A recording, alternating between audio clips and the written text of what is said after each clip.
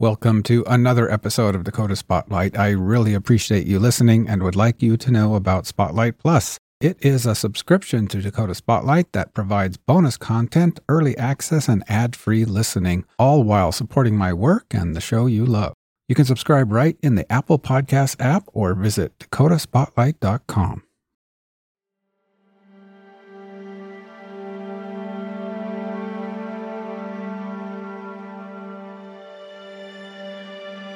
You're listening to Dakota Spotlight. My name is James Wallner. This is episode 6 of season 8, Unresolved, The Murder of Joel Lovelien. If you've not listened to episodes 1 through 5, you'll want to do that first. In this episode, a closer look at the trial of the man in yellow, Travis Stay, the University of North Dakota nursing student who was arrested 6 weeks after Joel's death. His trial took place a year later in December of 2008. The jury found him not guilty. We will hear again from Nancy Yon, who prosecuted the case for the state, but also from Archie Ingersoll. Archie is currently the news editor of the Forum of Fargo-Moorhead, Fargo's daily newspaper. But in 2008, he was a reporter at the Grand Forks Herald, and he covered the Travis Stay trial, a trial he recalls as unique in Grand Forks at the time, with a bit of a circus aspect to it. And when I say he covered the trial, I mean he was right in there in the county courthouse inside a packed courtroom. You may be wondering if we'll hear from Travis Stay himself. Well, I hope so. Many weeks ago, I sent interview requests to Travis and one of his defense attorneys, Peter Wold. That offer still stands, and while Travis and his attorney are absent from this episode, the door is always open. In fact, I spoke to Peter Wold again yesterday, and he's going to have a listen to the podcast and possibly get back to me if either of them want to grant an interview or share their thoughts, memories, or insight into the trial. That is their decision to make, and as I said, the door is always open. Now let's dive into the Travis Stay trial. Archie Ingersoll. The Travis Stay trial was one that consumed the city of Grand Forks. Everyone had an opinion. Everyone was talking about it. There was an energy around it, unlike any case I had ever covered, unlike any case I've covered since. And there was a certain bizarreness to the case created by the Halloween atmosphere that night. One thing that made an impression on Archie was the remarkable presence of support that both sides had inside the courtroom. Lovelien's friends and family filled the pews of the courtroom, and so did Stay's friends and family. People came together, people rallied behind both of these families and took time out of their lives to be at this trial that lasted several days. The circus aspect was, a lot of curious onlookers would come every day and sit in the gallery.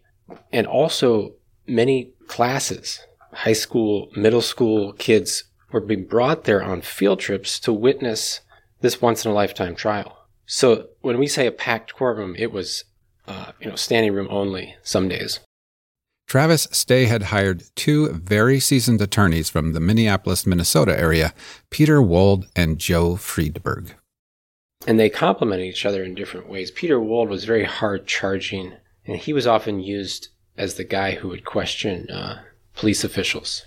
And he would not hold back in going after a detective. And I think it was a little startling probably for the Grand Forks people in the courtroom, maybe not having seen a lawyer quite gloves off with a police detective, someone from a pro-police community. He was going hard. There was a moment I remember once where he was really doing a difficult line of questioning with a detective and was getting fired up, but took a break at one point to say, this isn't personal, right? And the detective understood, and then he carried on with that, hard line of questioning. The other defense attorney, Joe Friedberg, he was even more of a character, I'd say. He would wear a fur coat.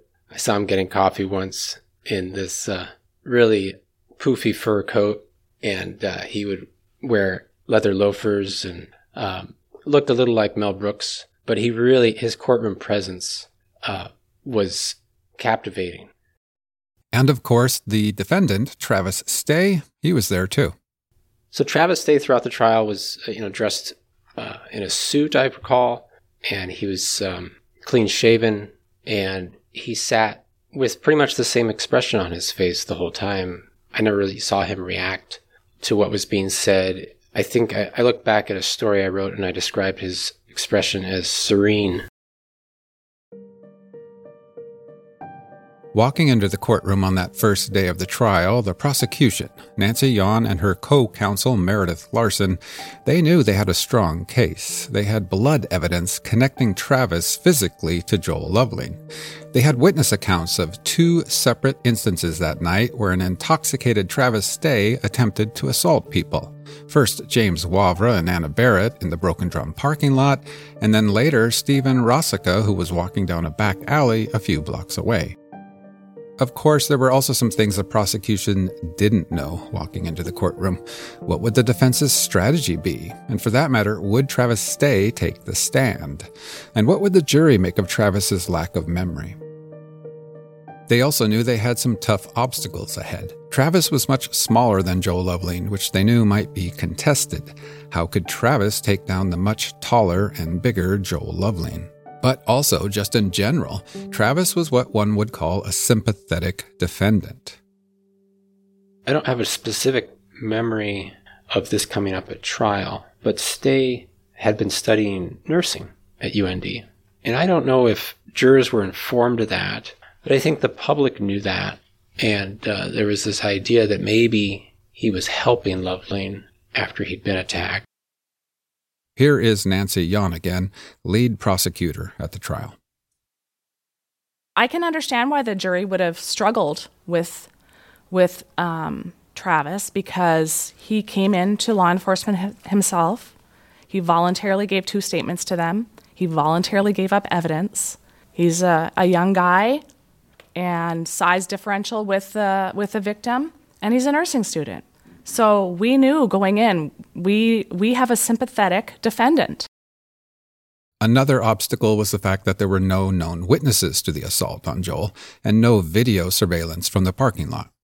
That was one thing that we weren't able to give the jurors, and we discussed that during jury selection. We're going to be upfront. We can't give you video surveillance, and we can't present a witness that's going to tell you that they saw what happened. So that was a weakness in our case, but completely, obviously, out of our control.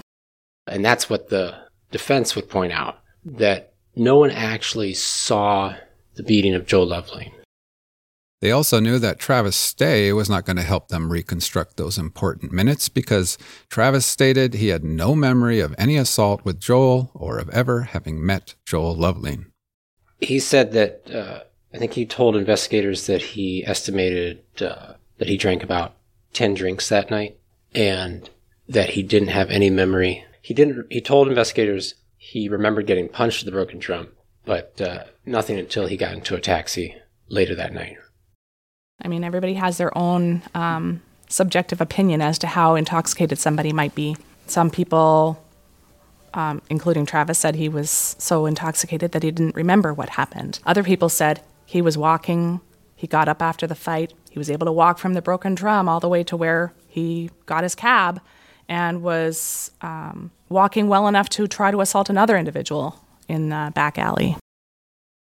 So I think there was this general question of how can he be so sure he's innocent if he doesn't remember what happened? That was a question that I heard people asking. Because as everyone knows, there are wonderful people who get intoxicated and do terrible things.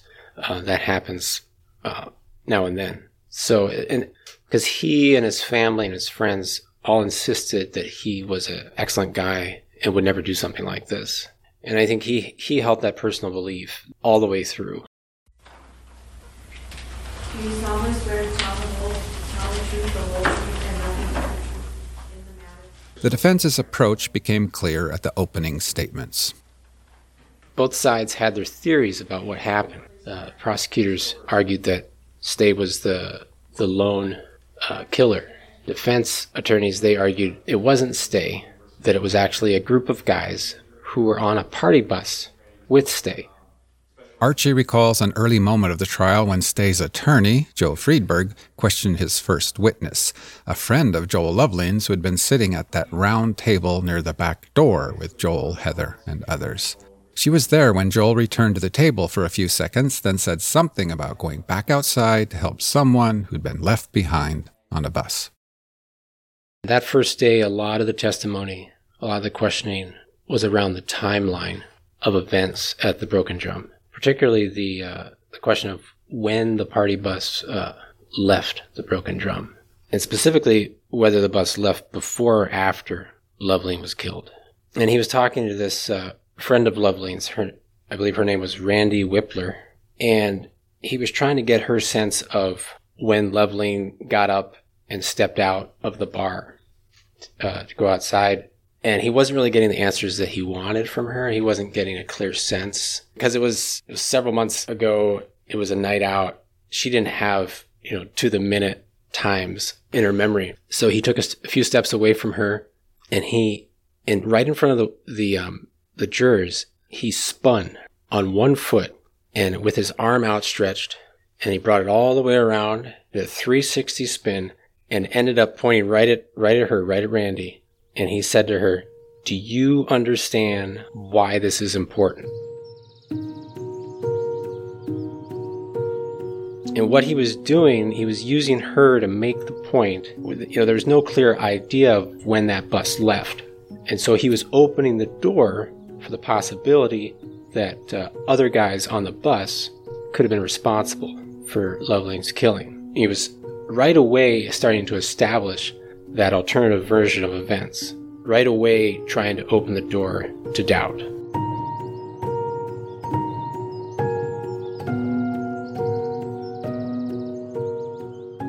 Apparently, this move made an impression on everyone in the courtroom, even the judge. Judge Joel Med, he just sort of did this real long squint and stare at Friedberg. It was a very memorable moment of the trial, and it set the tone. I think it just, from there, they built their case.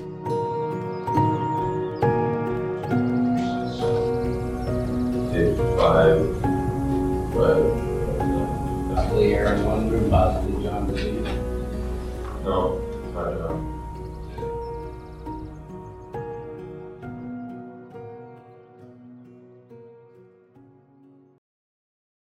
Hello, dear listener. This is James, host of Dakota Spotlight, inviting you to subscribe to Spotlight Plus. For as little as $5 per month, you will get the warm feeling of supporting the show and also unlock access to bonus episodes, get the episodes early, and listen ad-free. That's right, no more ads. Apple users can subscribe to Spotlight Plus Standard right in the Apple Podcasts app. If you want to dive deeper and get even more exclusive benefits, subscribe to Spotlight Plus Premium or Spotlight Plus Ultimate. Go to dakotaspotlight.com for more details.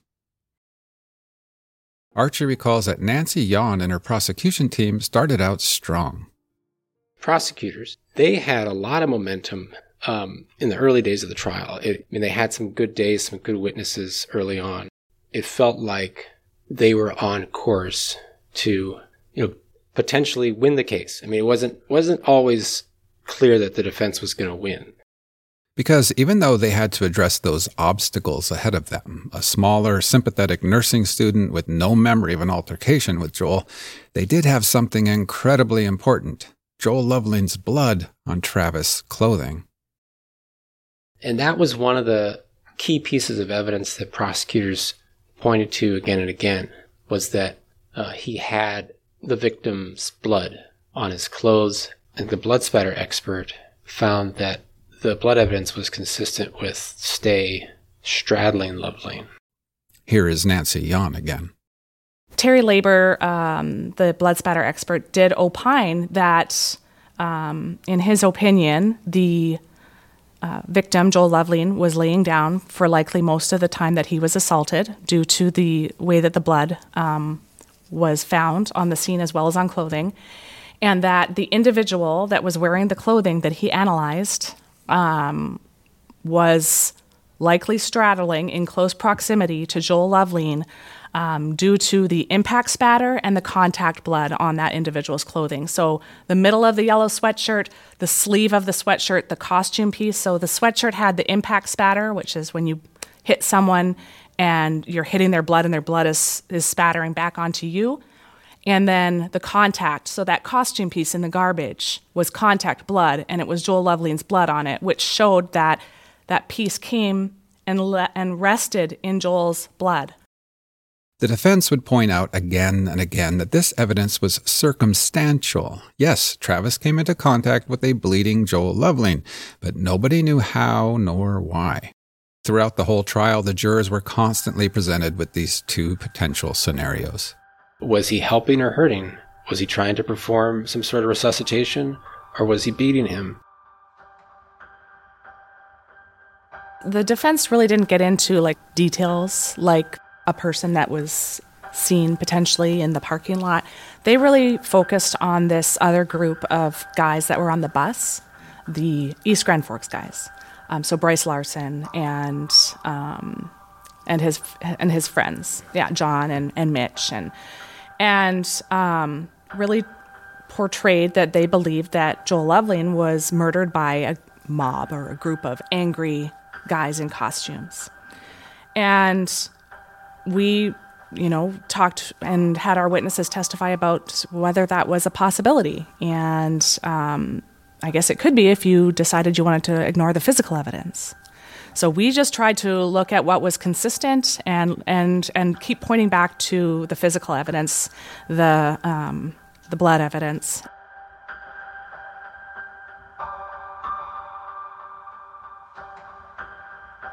One theme in the case that came up again and again was this idea that police and prosecutors rush to judgment. They jump to conclusions. I talked with Prosecutor Nancy Yan after the trial, and she rejected that idea. She said there was a lot of investigation, a lot of following leads, and they did it to the best of their ability. But that was the premise of the defense's alternative version of events, that there was this other group of guys who weren't investigated thoroughly enough.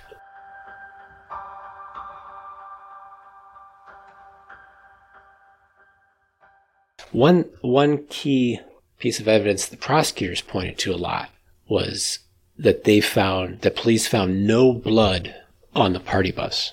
And so the blood evidence is present on Stay's clothes, but none of Lovelien's blood was found on the party bus, and they argued that you would suspect to have found at least a drop if you had a group of guys who took part in such a brutal beating and then got on a party bus and left. Again, Stay did not leave on the party bus. He ended up getting a taxi home. The prosecution did ask their pathologist, Dr. Mary Ann Sens, if Joel's injuries looked to be inflicted by one person or perhaps several persons.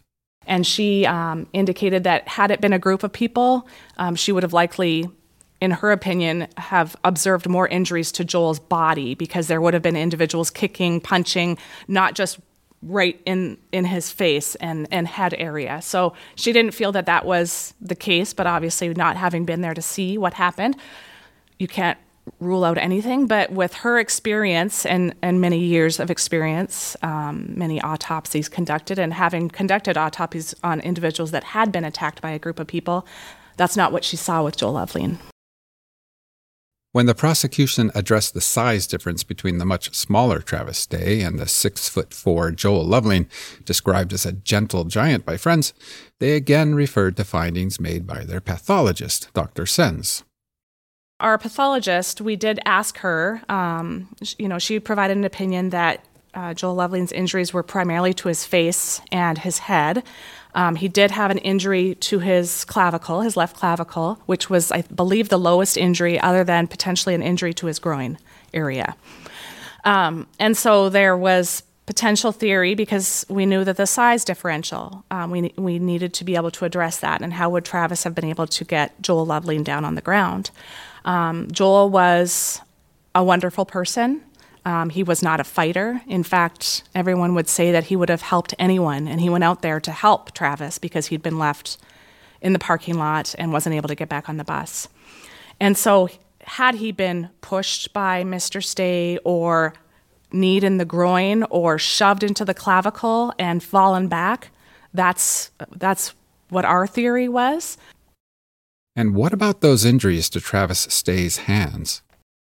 Dr. Sens, the pathologist that testified and did the autopsy, also indicated that the injuries to Joel's face were consistent with having been punched by someone. The defense wanted to portray that Travis's injuries to his hands would have been so much more significant had he punched Joel to death. Dr. Sens said no, the injuries to his hands are consistent with the injuries to Joel Lovelien's face and head. The defense, on the other hand, presented an expert witness of their own who disagreed and contradicted these findings. He said the injuries to Travis' hands were inconsistent with such a beating.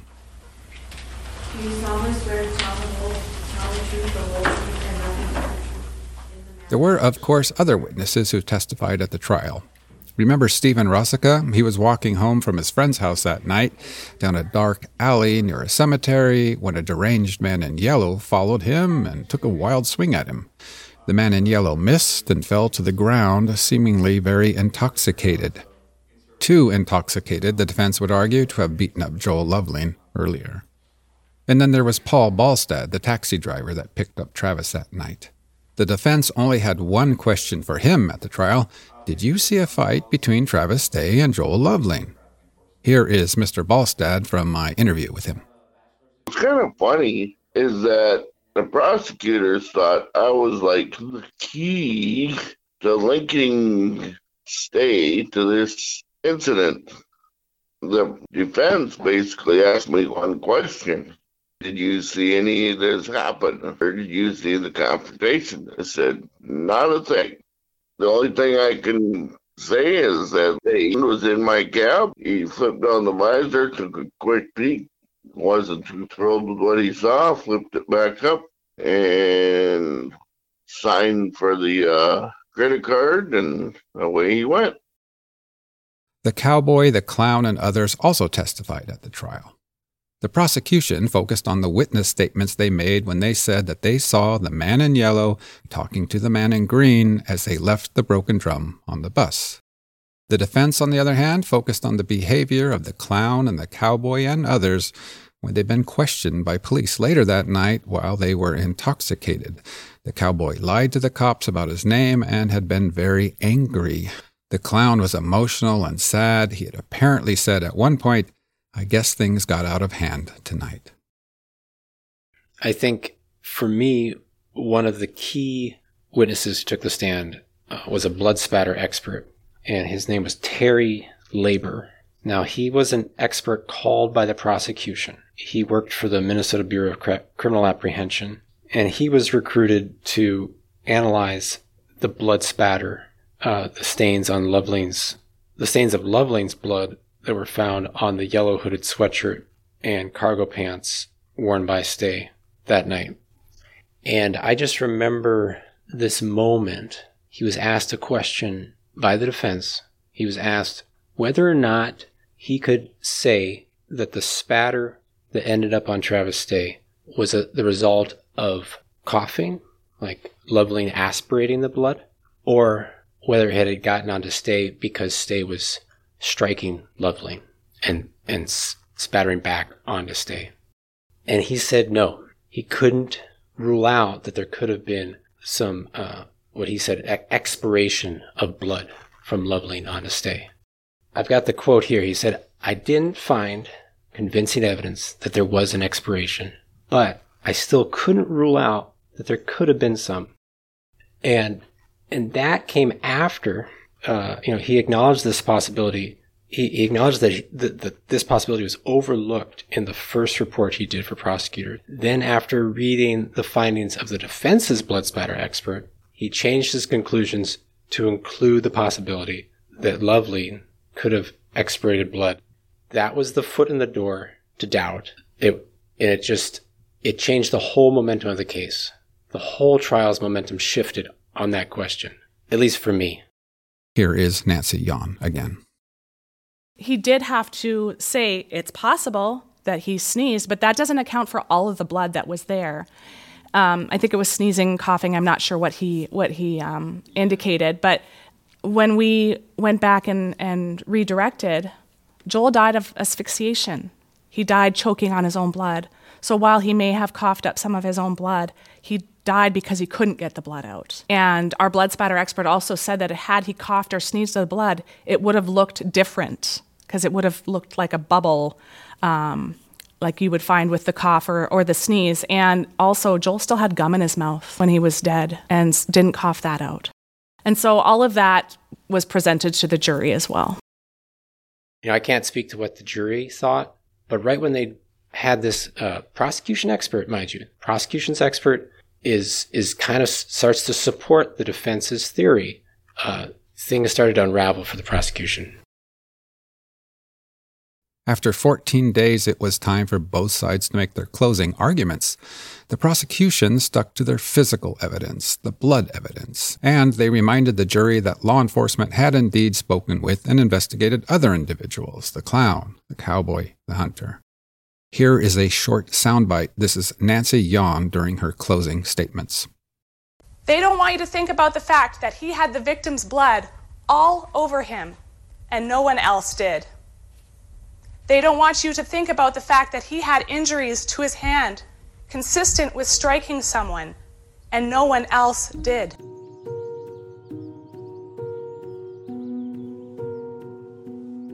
There was something else Nancy Yon and the prosecution pointed out to the jurors, something they hoped the jury would take some time to consider and think about. Several of the other party bus passengers, including the cowboy, when interviewed by police, they stated that when they left on the bus, the man in green was talking to the man in yellow. And they suggested that the police go find the man in yellow and talk to him as he might know more. Here is Nancy Yon again. Argument that we made to the jury in closing argument was if it was this group from East Grand Forks that were responsible for beating Joel Lovelien to death in front of Travis Stay, because Travis can't deny that he had Joel Lovelien's blood all over him. So he was there, one way or another. So if it was this group that was responsible for Joel Lovelien's death as the defense wanted to portray, why would they tell law enforcement, you should go and talk to the guy in yellow, he might know more about this? Putting themselves as potential, like why would they point the finger at the guy in yellow knowing that they were there with him and Joel Lovelien if they really were involved in that murder?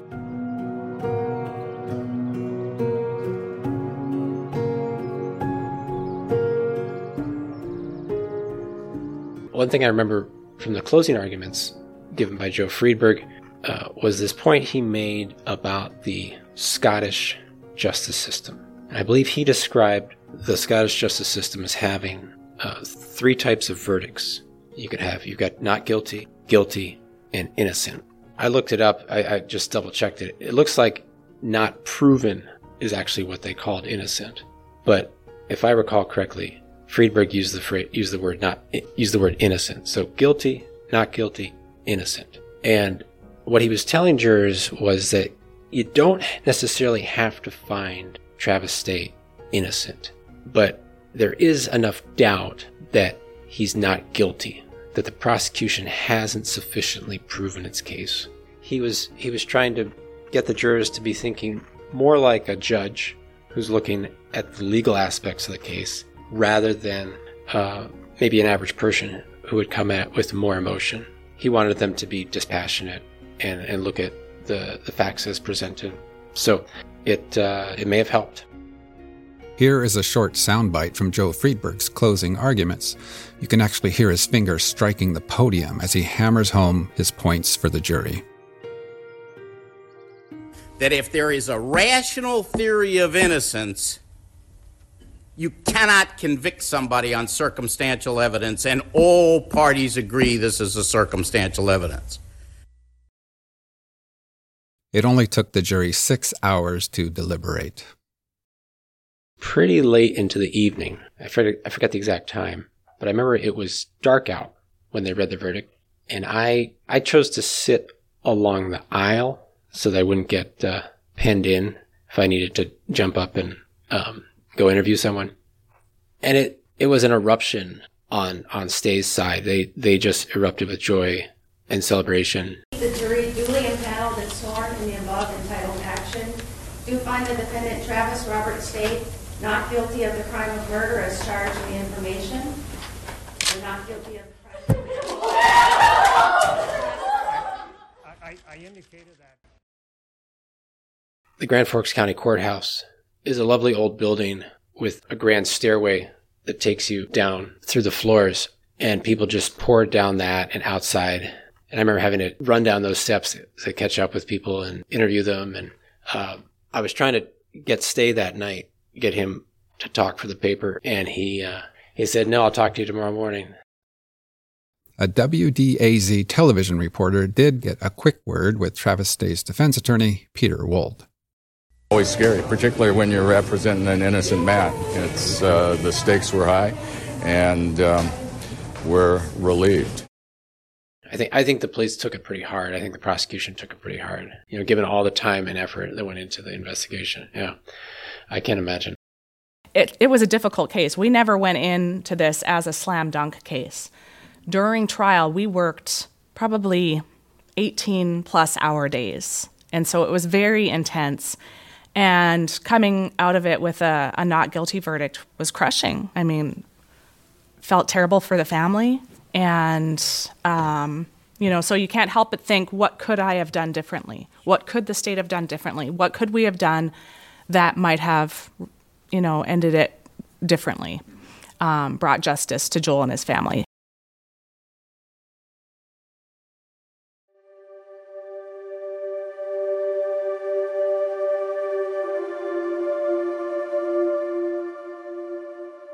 The next morning, Archie went to the hotel where Travis and his defense team were staying and sat down with Travis Stay for an interview. He asked Travis Stay how he got through the trial without showing any emotion.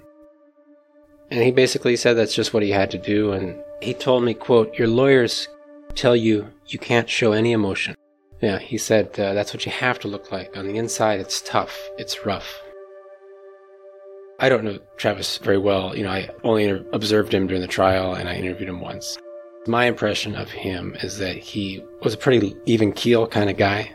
Like, I used the word serene to describe him during the trial. He seemed fairly serene and definitely relaxed the next morning. That this is a 24-year-old kid who'd been accused of murder, and he'd been acquitted. So this is a huge roller coaster that he's been on, and he was getting off that ride.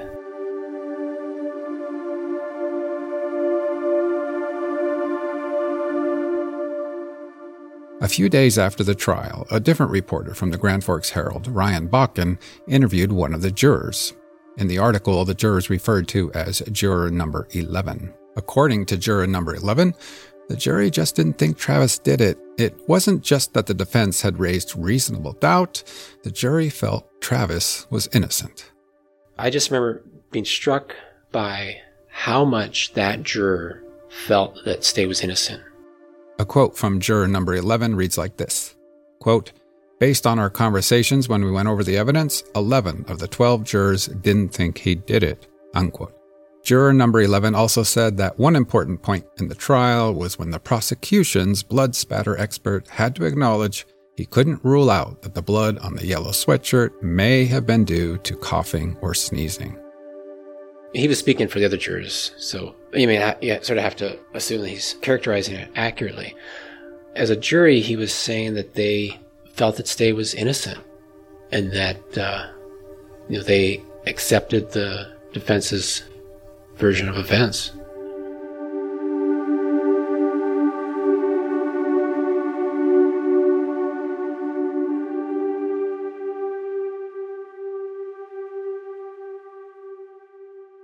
So in 2011, I did a cold case roundup story for the Grand Forks Herald, and the Travis Stay case notably was not on the Grand Forks Police Department's cold case list at that time.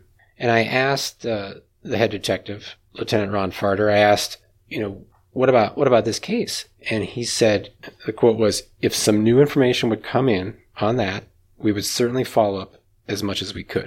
Somewhat of a standard issue statement. Basically, I think they're saying, we don't have new information, and we're not following anything on that. They tried the guy who they thought was guilty, and they lost the case.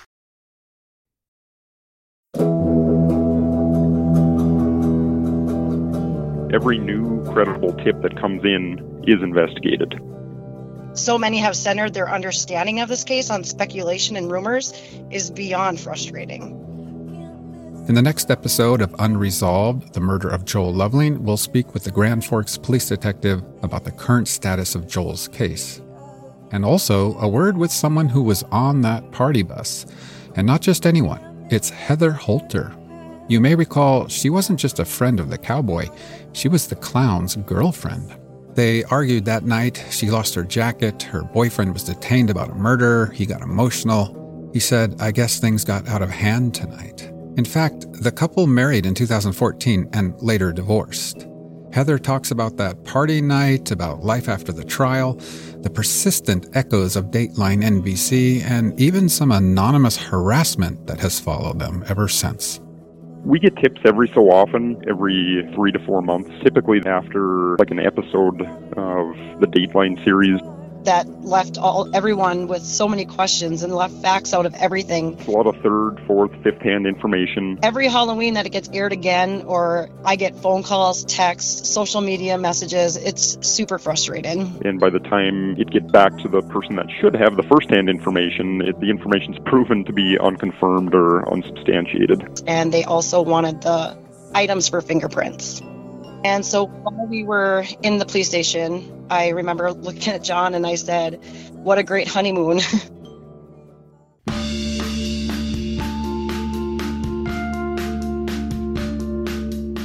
Dakota Spotlight is a production of Forum Communications, researched, written, and produced by me, James Wallner. I also do the sound editing. Our podcast network manager is Chris Kurzman. Madison Hunter, our social media specialist, and Jeremy Fugelberg, our editorial advisor. Don't miss the awesome Dakota Spotlight Facebook group. To join, go to facebook.com/groups/Dakota Spotlight. Finally, some music this season was generously granted again by Wowza in Kalamazoo and Hand Turner. Check them out at wowzainkalamazoo.bandcamp.com and handturner.bandcamp.com. Once again, thank you so much for listening to Dakota Spotlight. I'll see you next time.